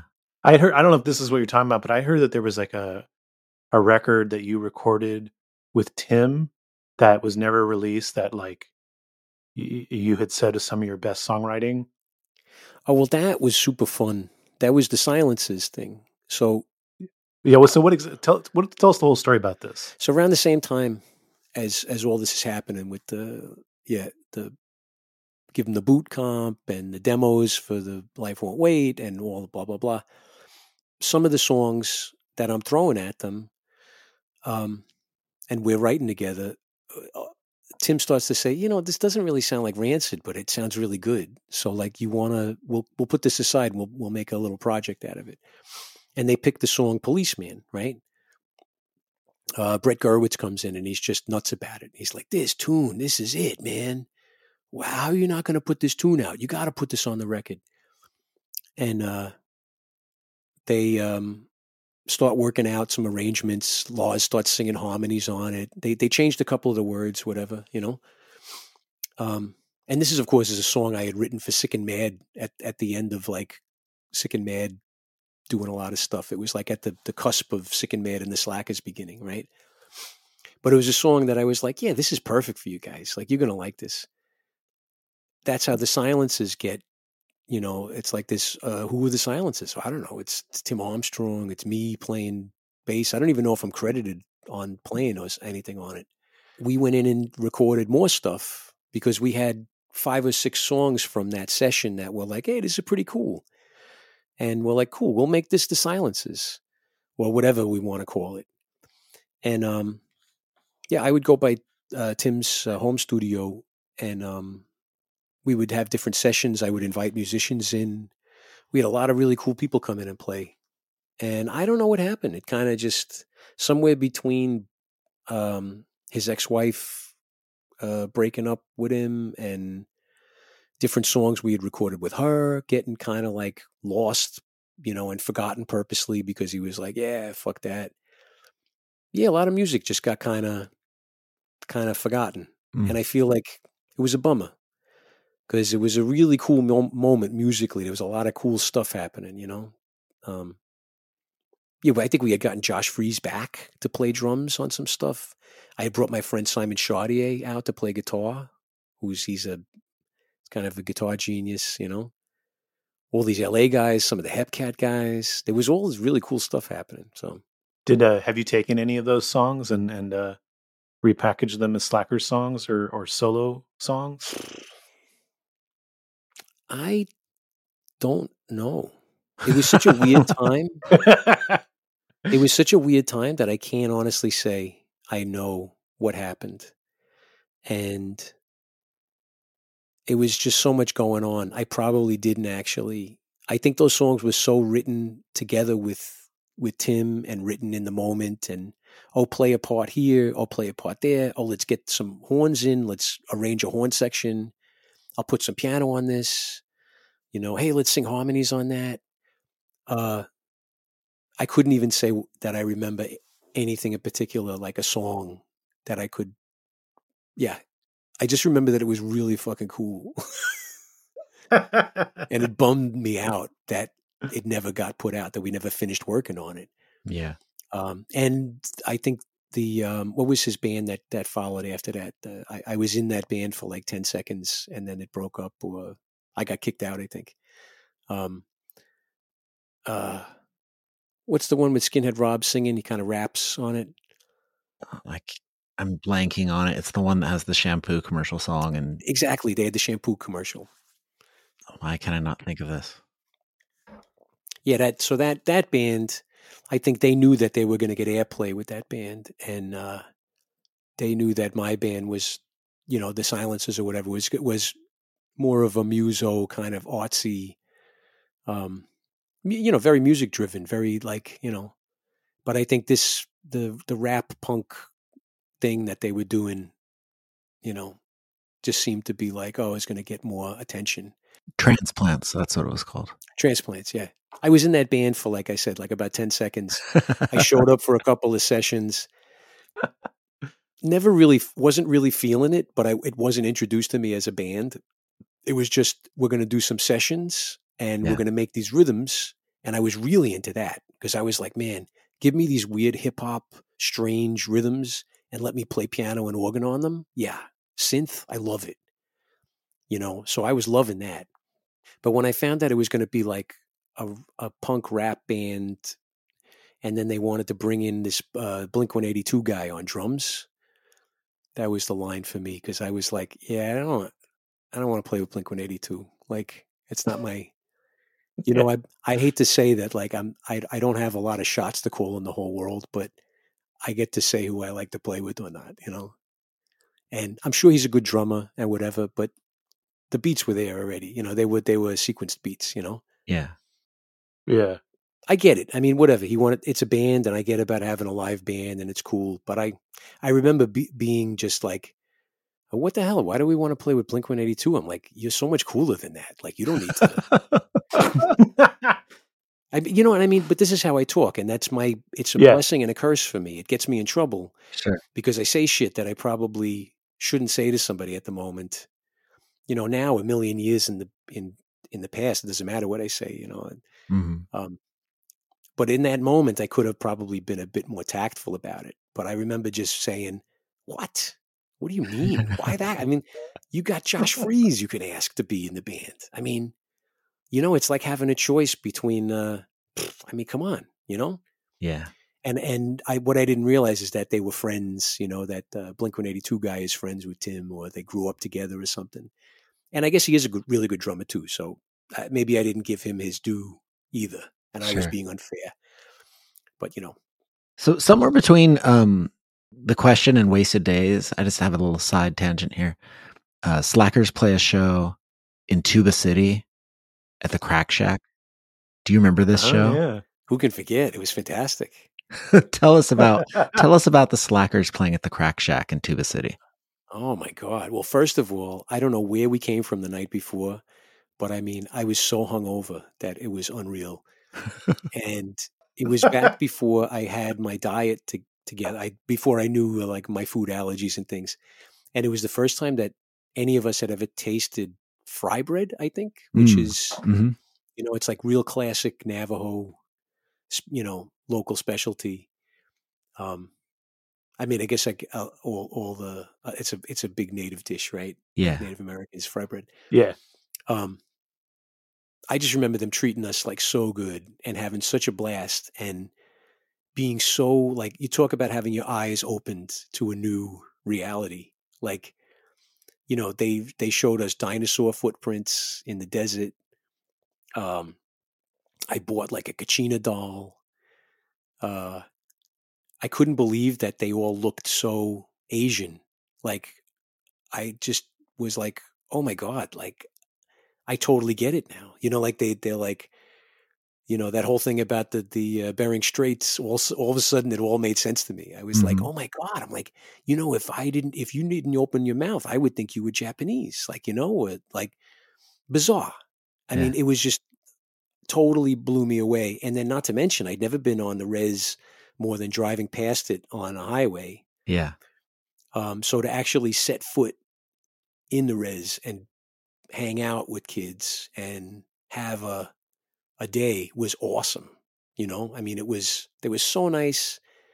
And I thought it was so cool that they were being like completely DIY about this. And they had, saved up money and they would get bands, all sorts of different bands to stop through and play this like dilapidated house in the middle of, this weirdo, like kind of desert landscape. I mean, it was just so surreal, Yeah, not too different than any other punk show I'd say that I played anywhere else, except for the fact that, I mean, oh my God, it was like playing a punk show on the moon, Yeah. Yeah. It was great. And I've stayed friends with, there are people that show up that were from that show that still say hi to me. And I've gone back to the Navajo Nation and I've gone back and driven around Hopi land and ran into people and still talk to people And there are people that come up and say that, you know, hey, my older brother was at this show. You know, like it's almost generational now. Yeah. You know, hey, I know you because my older brother played me this music. He was at your show at the Crack Shack, you know, and I'm like, what? It was magical day. Yeah, Adam's band played the Crack Shack twice in that same time period. So like, Cool. I know for him, that's probably like some of his favorite shows he's ever played. Well, it was just weird because it was like the bands that played there were like Falling Sickness, Slackers, Link 80. There was like maybe one other like kind of bigger punk band. And then it was just all like the Navajo and Hopi punk bands. Yeah. Who were all sick too, but like never really made it outside of the res scene. Yeah. And I just remember the shows just being like unhinged. Like they were really good.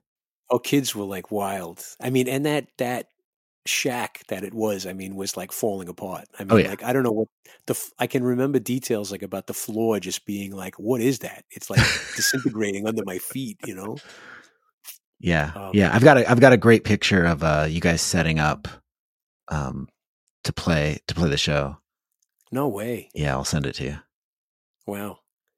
What was that band? What was that scene? This bike is a pipe bomb. Am I saying that band name correctly? Yeah. What was that little record label scene called? With those bands? Because the other kind of bands that played there were like bands from that scene too, which is kind of interesting. You know, because Adam's talking about Falling Sickness and all that. Yeah, but those bands played there too. Oddly enough. Yeah, well, it's funny when you talk about genre crossing. It's another thing too, where people are just enjoying. They seem to be just enjoying something that like it does not have anything to do with like any sense of musical genre. Like we would play with some of the bands. We recently went out and played Shiprock. We played Shiprock, and we played with one of the bands. That's my friend Jordan's band, and like they're just this crazy, like psychotic, like metal punk, like you know, it's just not what you'd expect to be the band that opens the show, you know.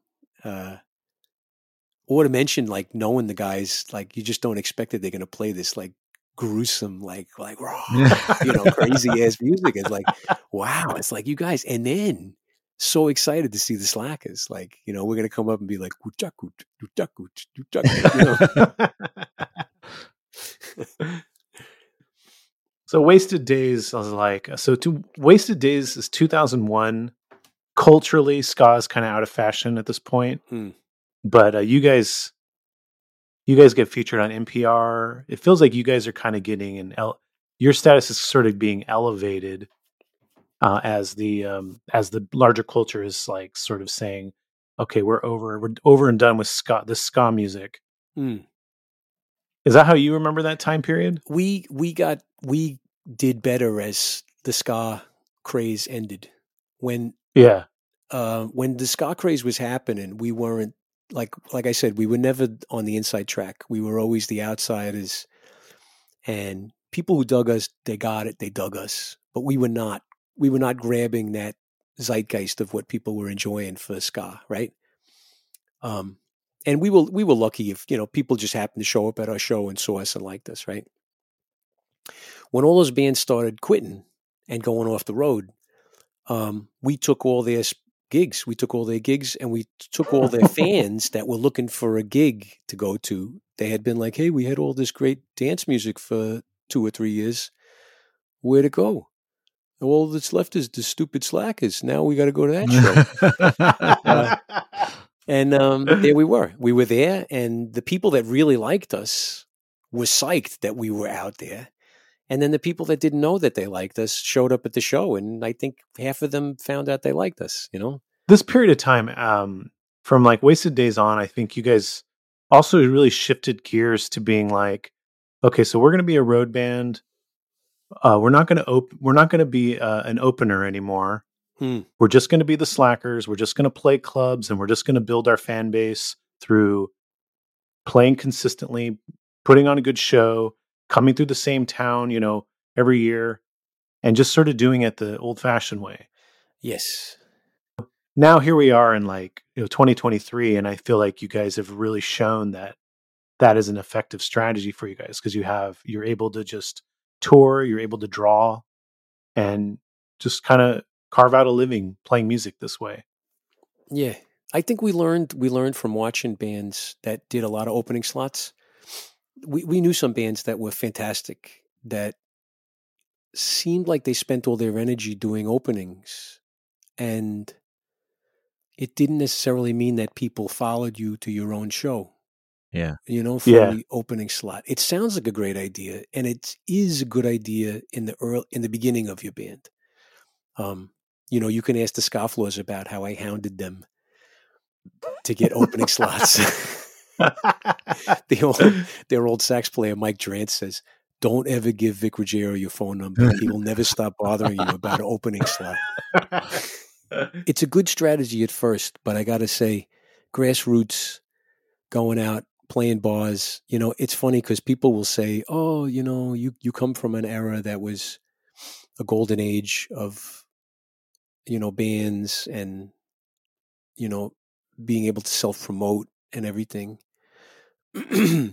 I agree partially, but I also think that it's just as tough or easy as it's ever been, depending on how you look at it. I mean, you got social media now. You can take a video of yourself playing a gig.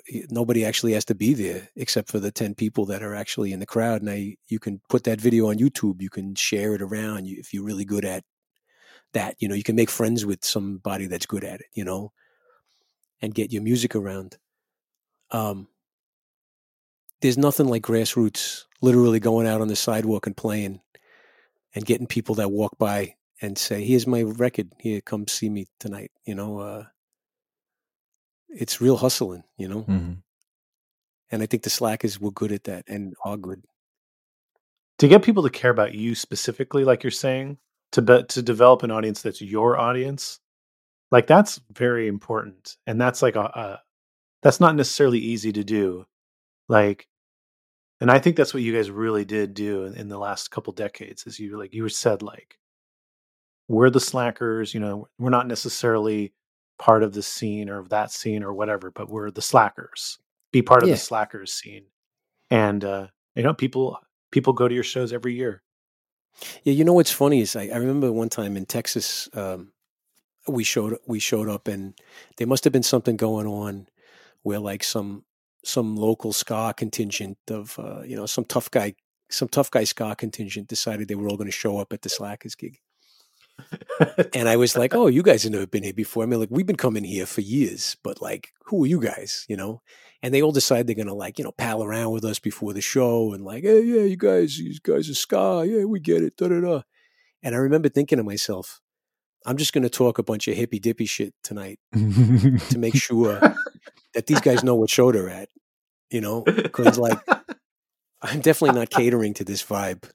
And I was like, "Yeah, man," because like sometimes don't you just want to wear like flowers in your hair and just go around and hug people? Because like we all get along, right? We're all beautiful people, and come on, all beautiful. Let's all give each other a hug in the crowd tonight. Come on, everybody, And I remember just these guys looking at us like, "Oh, we're definitely at the wrong show."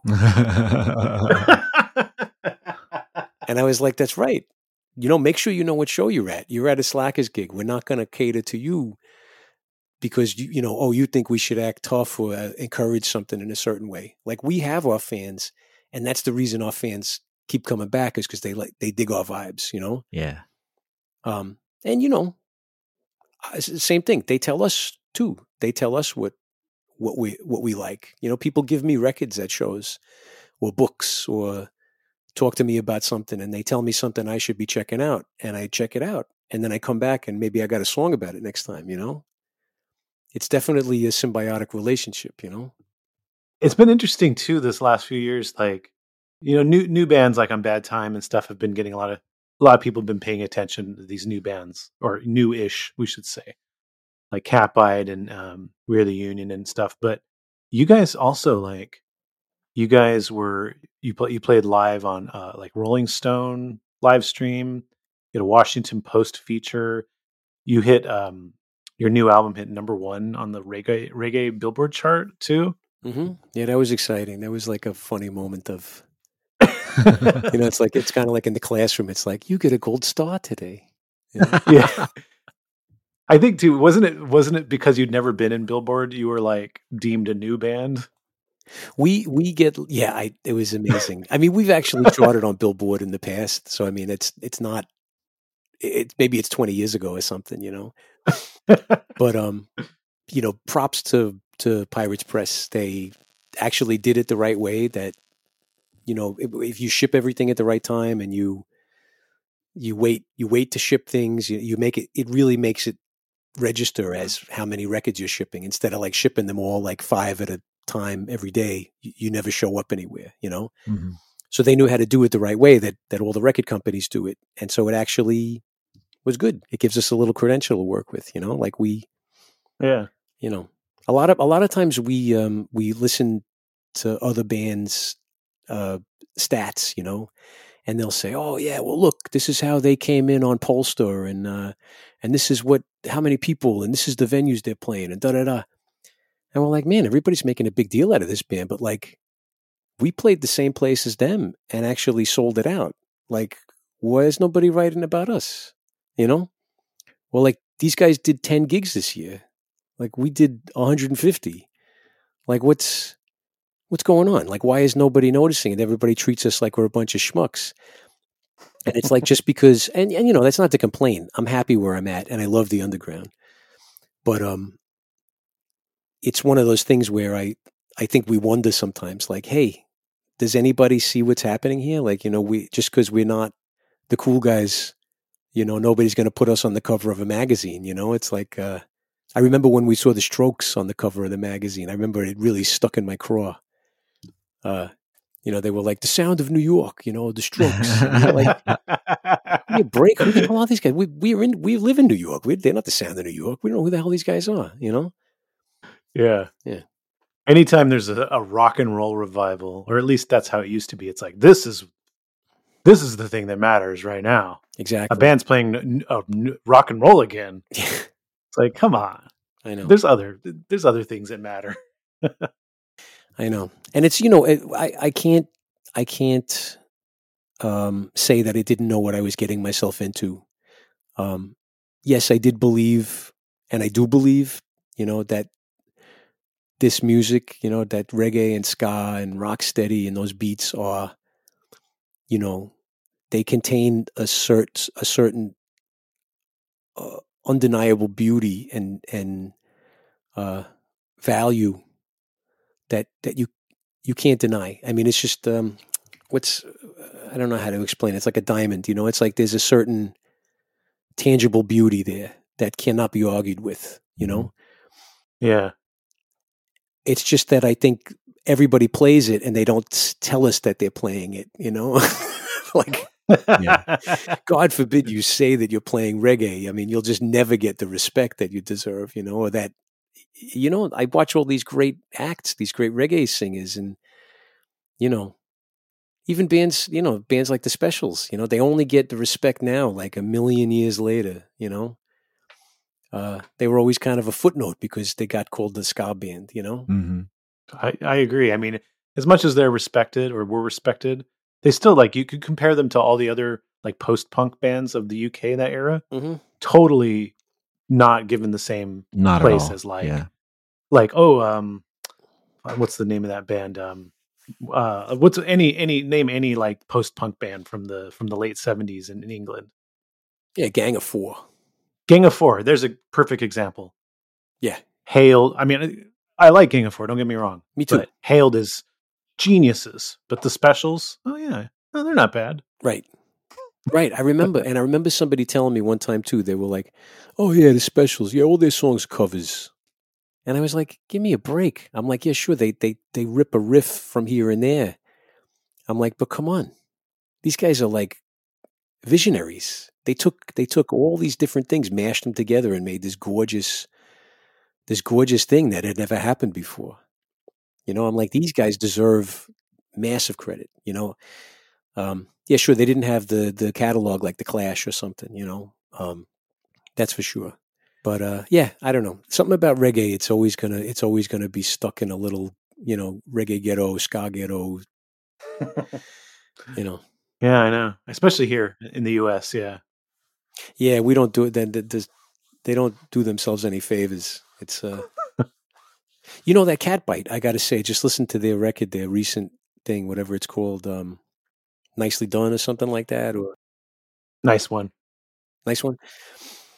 And what I really like about that is it's just so rock and roll. Like the sounds are just garage rock and classic, you know, guitar tones, and the singing is like just good singing, and it's cool. It's just like really cool, and it does something that, you know, I kind of wish had been happening all along. And I think when we talk about the early Slackers, you know, we just didn't have the prowess to pull it off, you know. But I think that they have the same vision of seeing all the music having much more in common with each other. Things, you know, seeing all of these genres having much more in common with each other than they don't have in common. Mm-hmm. You know, I think that there is not a big difference between all the genres people like to talk about. It's groovy music, you know.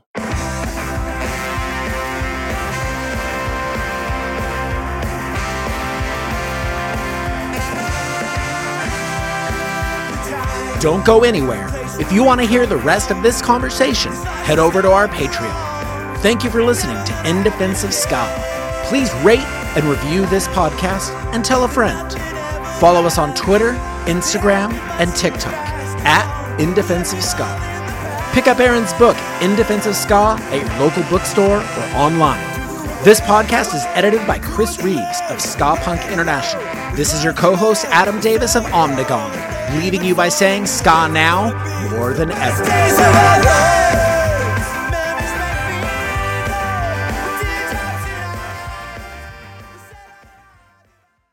Hey everybody, it's Barry from the What Podcast. Hey, it's Russ. Hey, it's Brian, and we are giving away 2 tickets to Bonnaroo 2024. These are GA+, and they include camping. Russ, how do people get qualified? We want to hear your top artists to play on the Bonnaroo 2024 lineup. Call 423-667-7877 and tell us who we should check out. It's the What Podcast. Thanks. Hey everybody, it's Barry from the What Podcast. Hey, it's Russ. Hey, it's Brian, and we are giving away 2 tickets to Bonnaroo 2024. These are GA+, and they include camping. Russ, how do people get qualified? We want to hear your top artists to play on the Bonnaroo 2024 lineup. Call 423-667-7877 and tell us who we should check out. It's the What Podcast. Thanks.